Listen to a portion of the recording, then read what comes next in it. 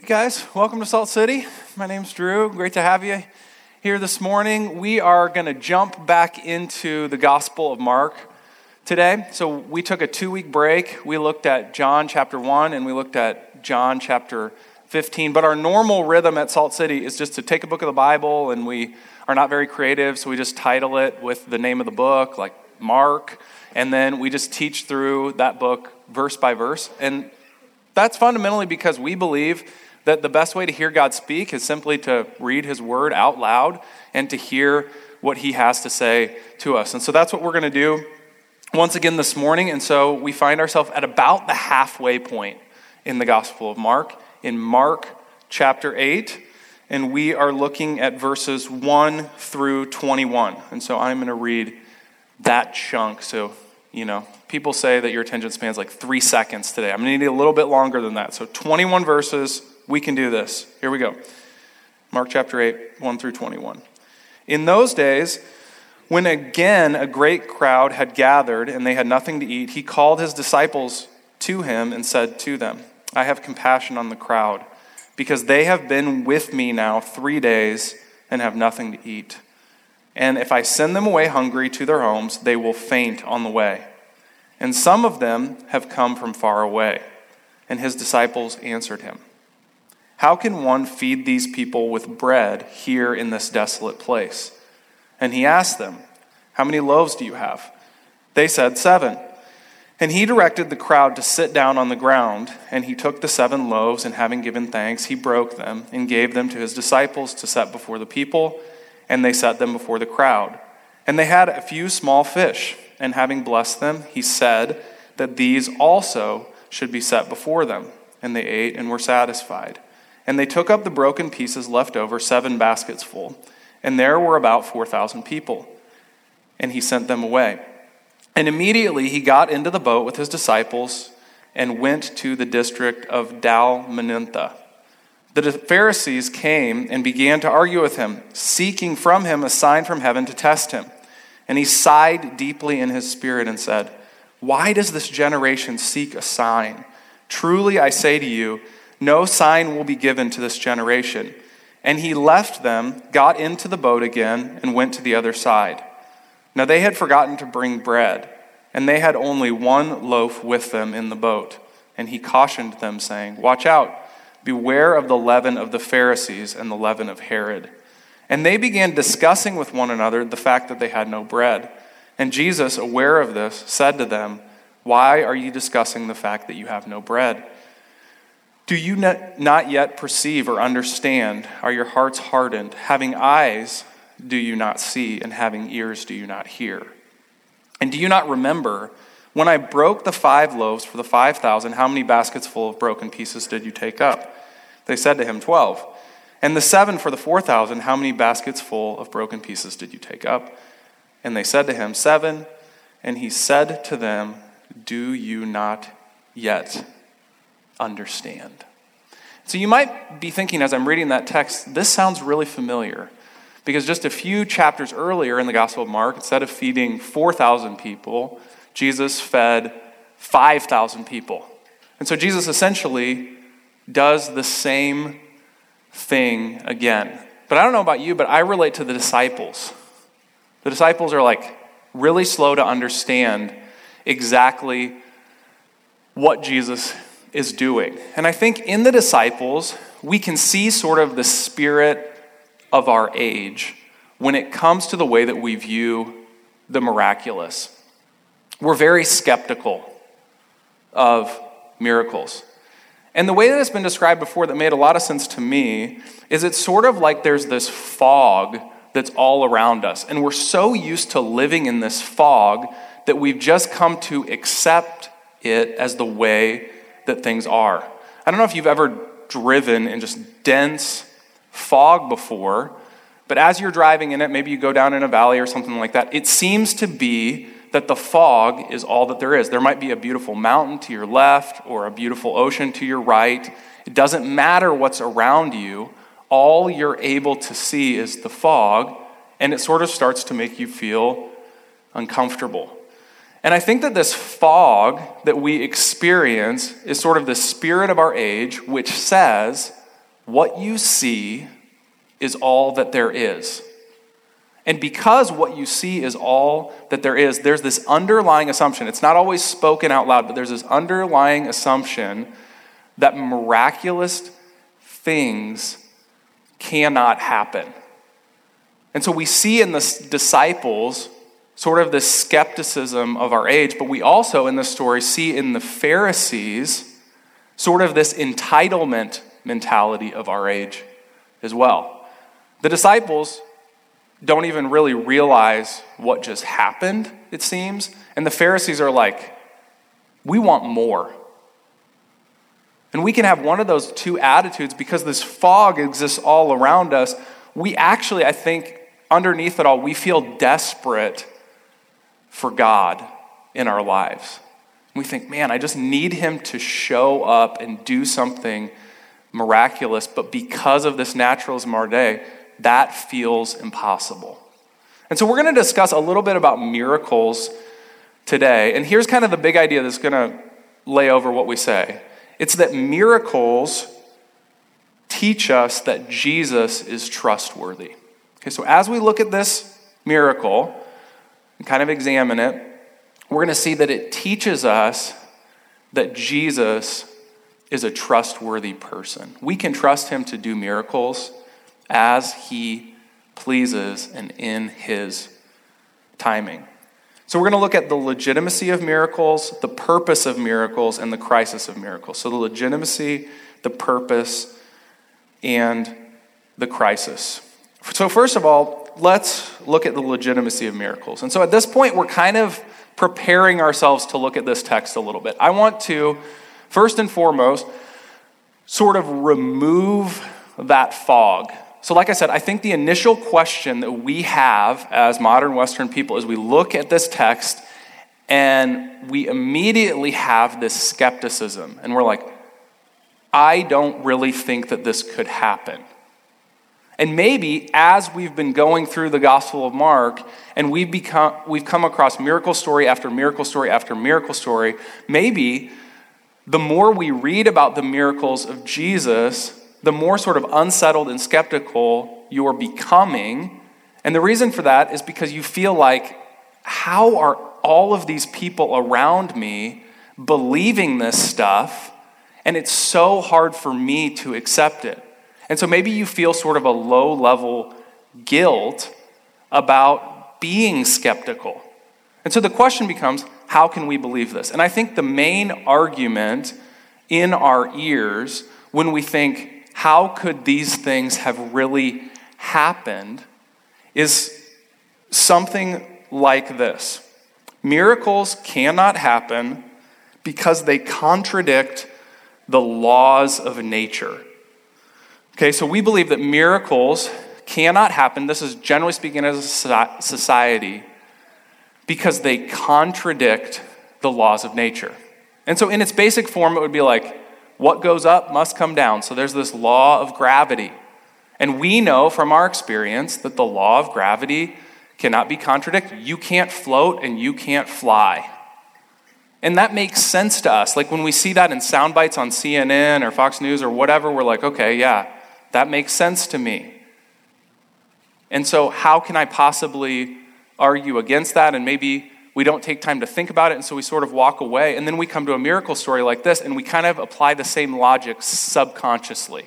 Right? So we read about Jesus taking these loaves and these fish and multiplying it, and we're like, yeah, this doesn't work.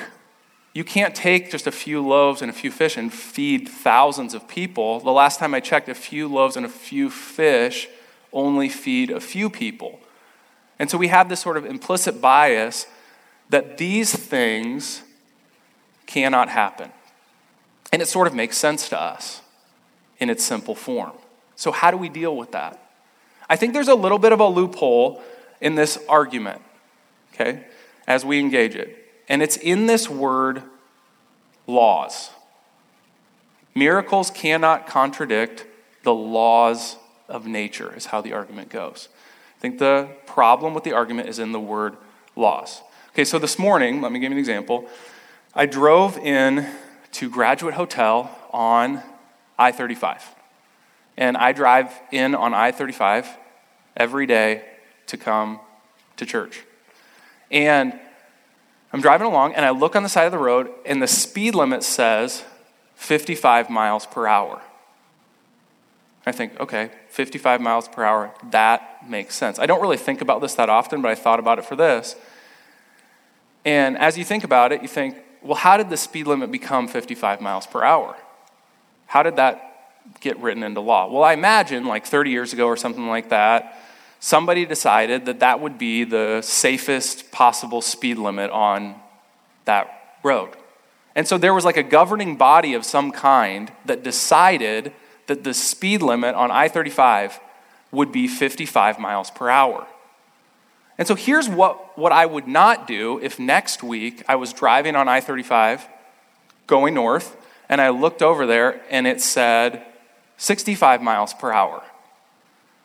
I would not say the 65 mile per hour speed limit contradicts the 55 mile per hour speed limit. What I would say is that same governing body who decided that the speed limit would be 55 miles per hour and was enforcing that speed limit for a while also decided that the speed limit would be 65 miles per hour. So here's what I'm saying. We believe when we talk about the word law, we implicitly believe that there is a lawgiver.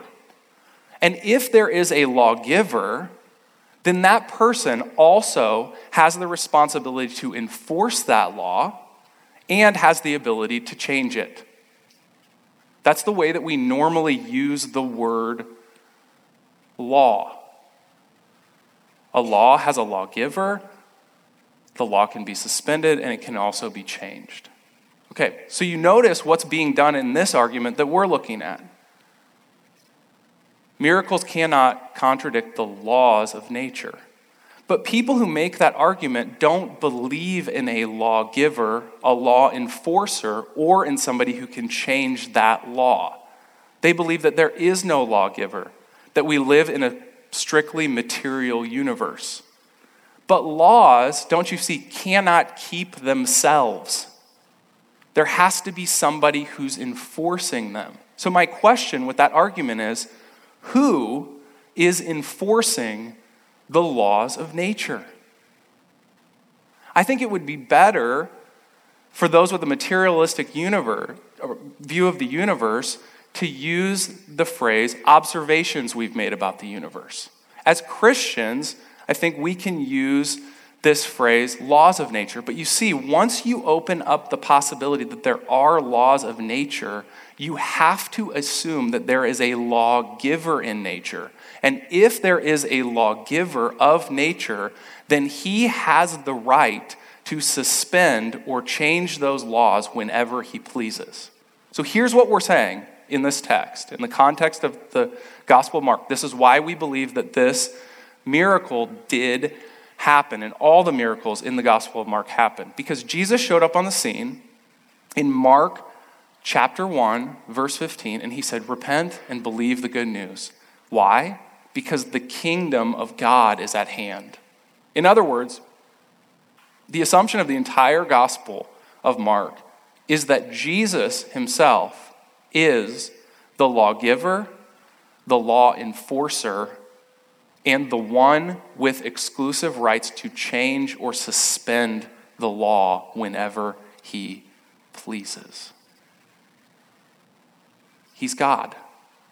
He can do what he wants, including violate his own laws of nature. So I hope that helps you just think through sort of where we're coming from. I just want to show you my cards. That's kind of our presupposition as we come into this text and help you think through what our culture would say in response to this text. Okay, secondly, since we sort of established why we believe miracles do happen, let's kind of look within the Gospel of Mark at the purpose of miracles from this text. So again, Mark 8, verse 2, Jesus said this, I have compassion on the crowd because they have been with me now 3 days and have nothing to eat. Okay, so 2 things I want you to notice about this text is that there are needy people. In other words, another place in the passage, it says that the people were about to faint on the way. And we sort of see this as a pattern whenever Jesus does miraculous things throughout the Gospel of Mark. You will find a needy person, somebody who has leprosy, or somebody whose daughter has just died, or disciples that are screaming like little girls on a boat because they're terrified of a storm. There's always a human need that needs to be met. And then you have Jesus, and he responds to that human need with a feeling, just a gut-level reaction of compassion. So those are 2 aspects of a miracle. But with us, if we look at the human needs around us, we may have compassion, but the main issue that we have is we don't have the power to actually address the issue. Jesus has the power to address the issue.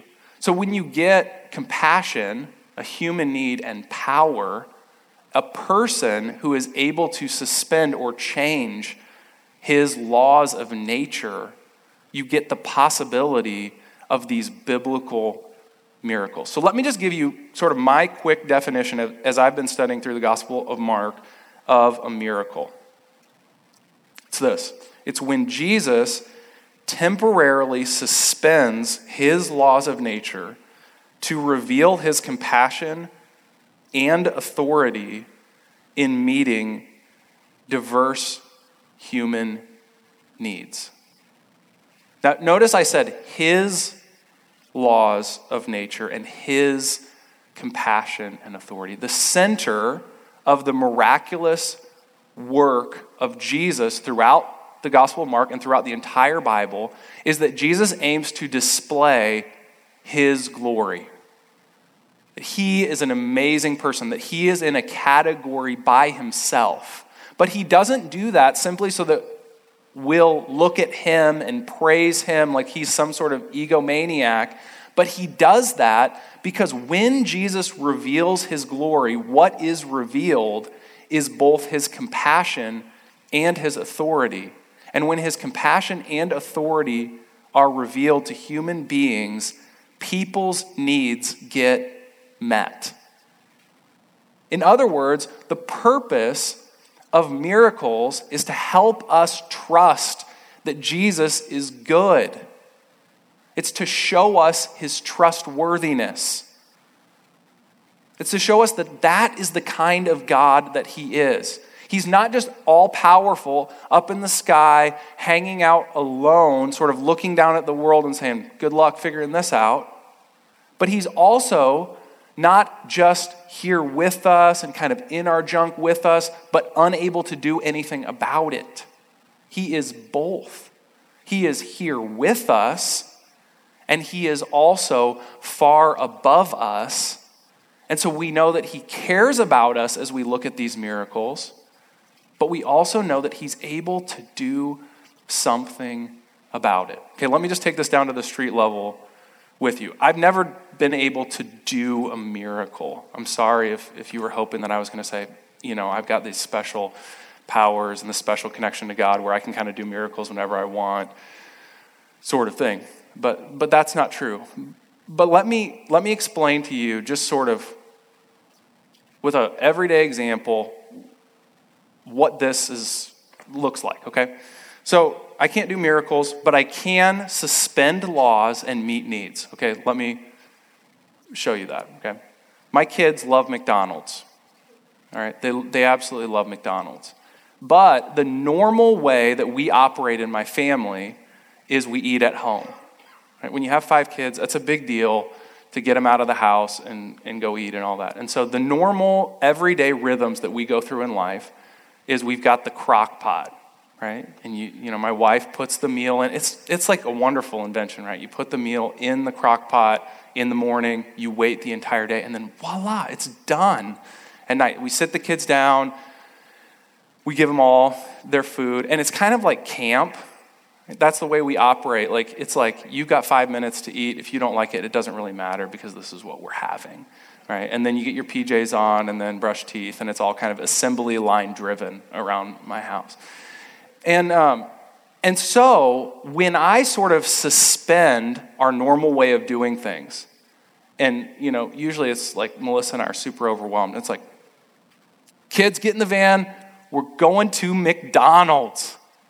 The kids are like, no way, McDonald's. Like, they think McDonald's is absolutely amazing. I kind of judge people who went to McDonald's before I had kids. Now every time I see the golden arches, my heart swells with joy. And so we go to McDonald's, right? And when we leave McDonald's, they are talking about it with each other and with me for days. It's like, Dad, thank you so much that you took us to, that was amazing. Maybe we could go to McDonald's again. To them, it's like a miracle, right? Because they don't have the same power that I have to sort of suspend the ways that we normally do things and kind of go out of our way to do something special. And in a way, that's what a miracle is, at its simplest form. It's Jesus being our big brother who loves us and having power that we don't have, doing for us what we could never do for ourselves, for our enjoyment, for his glory, but it also just meets this fundamental need we have. And in the story that we are looking at today, it's this need for food. Jesus is a gracious, good God. My encouragement to you is that Jesus is every day of your life, maybe not in miraculous ways, but he is meeting your needs. He loves you. He cares about you. He's providing your food. He's providing your shelter. He's giving you what you need, spiritually speaking. We talked about Jesus being the true vine last week. He is the source of life, the one to whom we can turn and will hear us and will answer us. So the purpose of the miracles is to simply show us that Jesus is trustworthy. He is the place we can look to get our needs met.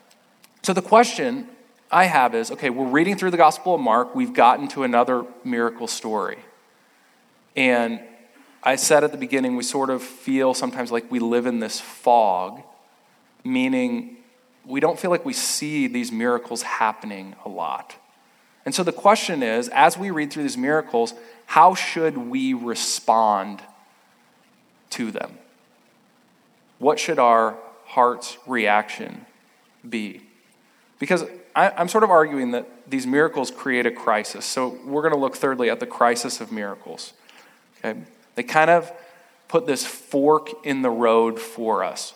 When we actually begin to believe that Jesus can do miracles, and we see that it's to show us that he's trustworthy and that he loves us, then how do we respond to them? And we see a couple different reactions in the text. First, let's look at the reaction of the disciples. So Mark 8, 14 through 16.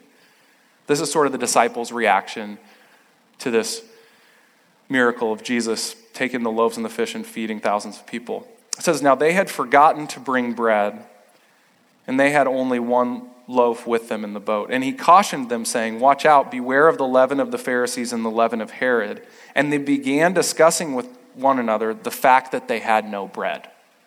Okay, so here's the scene. The disciples leave the feeding of the 4,000, and they're on a boat. Seems like they're on a boat a lot in the Gospel of Mark. And they're cruising along, and one of them forgot to bring the bread. Where's the bread? Now, this is a hilarious situation, right? Because they have the bread maker in the boat.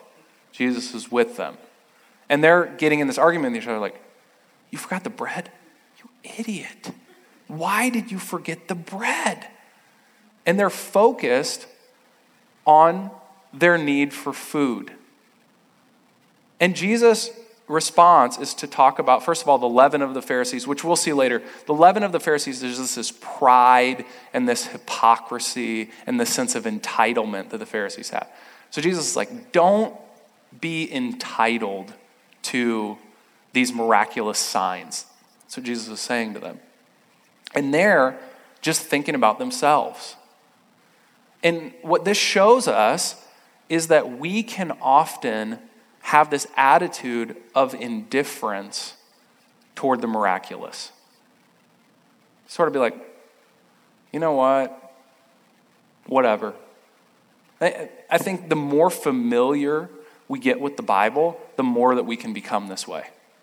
You sort of just read through these stories and you're like, well, yeah, Jesus calmed the storm and Jesus healed people and Jesus walked on water. La-di-da-di-da. What time's the football game this afternoon?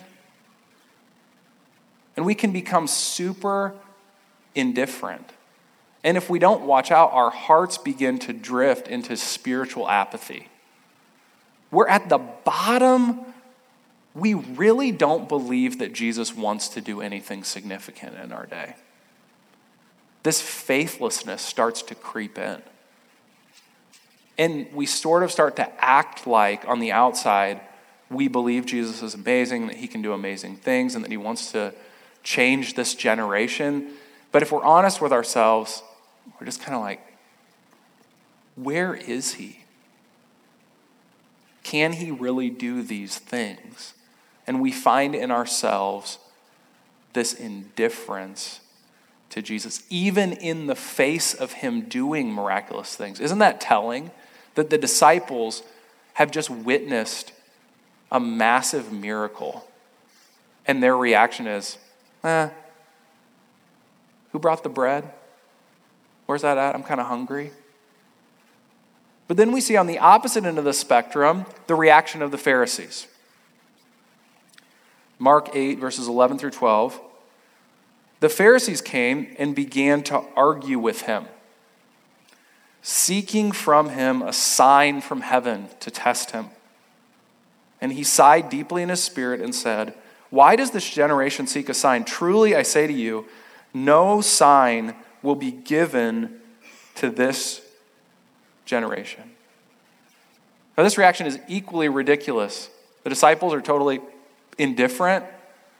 The Pharisees actually begin to demand Jesus to show them another sign. So again, Jesus has just done this amazing miracle. The Pharisees come to him and they're like, we want you to do another one right now. And we can see this spirit also begin to creep into us, where our requests in our relationship with God actually begin to turn into demands. And this especially is true the more desperate that we become. If you've got a disease, or someone in your family is really struggling, or you're really struggling with something personally, and you start to feel desperate for Jesus to intervene and do a miracle, you can begin to come to him and start to demand that he do for you what you want him to do for you.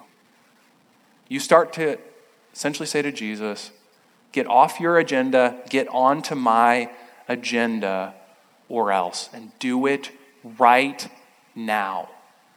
Because I'm tired of living in this place.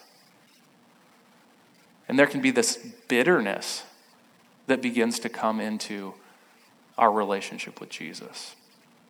This anger that just underlies our entire relationship with him. Again, we can kind of keep the religious facade going, but that can still be there all along.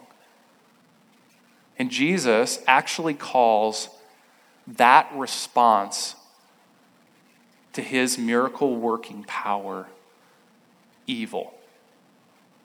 He says that it's an evil generation that seeks after a sign. In other words, he's saying, I'm the lawgiver. I'm the judge of when it is right and good to do miracles. You're not. It's evil to try to put ourselves in the place of God. But then Jesus says something actually pretty amazing if you read into the text a little bit. At the end of this, he says kind of this interesting phrase. He says, "Truly I say to you, no sign will be given to this generation." This is why I say this is an interesting phrase. This was sort of a common phrase that was used back in the day, and this is what Jesus is literally saying to the Pharisees. He is literally saying, "May God do so and more to me if a sign is ever given to this generation." See, what Jesus actually says to the Pharisees is, "May I be cursed if I ever give a sign to this generation." He's calling down a curse on himself, which is so curious, isn't it? Why would he respond that way? What is behind his statement? Why is it such an evil thing to seek after a sign that Jesus is saying, "May I be cursed if I give you a sign"? You know what I actually think Jesus is doing? He's pointing us forward to what's about to happen in the Gospel of Mark. This is part of the greater story of what the Gospel of Mark is all about. What Jesus is saying implicitly in this text, he will do explicitly later in the text. He is saying, "I will be cursed" as the ultimate miracle, as the ultimate sign to prove my trustworthiness to you. You want a sign? I'll give you the cross. So earlier, let me just recap here. We defined miracle in this way. When Jesus temporarily suspends his laws of nature to reveal his compassion and authority in meeting diverse human needs. Here's what I'm saying when I'm saying that the cross is the ultimate miracle. Let me define what Jesus did on the cross for you. The cross was when Jesus temporarily died against his most fundamental law of nature to reveal his compassion and authority in meeting the greatest human need. You see, on the cross, what Jesus did is he did the impossible. He suspended the law that is written into nature, which says, God cannot die. God upholds the universe by the word of his power. He is in a category by himself. He exists outside of time. The most fundamental thing about God is that God cannot die. And out of his deep compassion for us, in seeing us in our greatest human need, which was that we are all marked and stained by sin. We don't just do sin, we are sinners at the deepest level of our hearts. What comes out of us on a daily basis is what is actually true of us. And that is that we hate God and we hate other people. And Jesus sees our need to be reconciled to God. And he does the most miraculous thing ever. He becomes human so that he can die. Isn't that amazing? Jesus died for you on the cross to show you once and for all that he is the most trustworthy person in the universe. See, you don't need Jesus to do another miracle for you so that you can trust him. You don't need to seek for him to do another sign. You don't need for him to take away your cancer or help you with your misbehaving kids. You look to the cross. That is the place where Jesus has definitively and once and for all proven to us that we can trust him. we can trust him. He's broken in to this world and done what is absolutely impossible. Here's how Romans 8 verse 32 states this.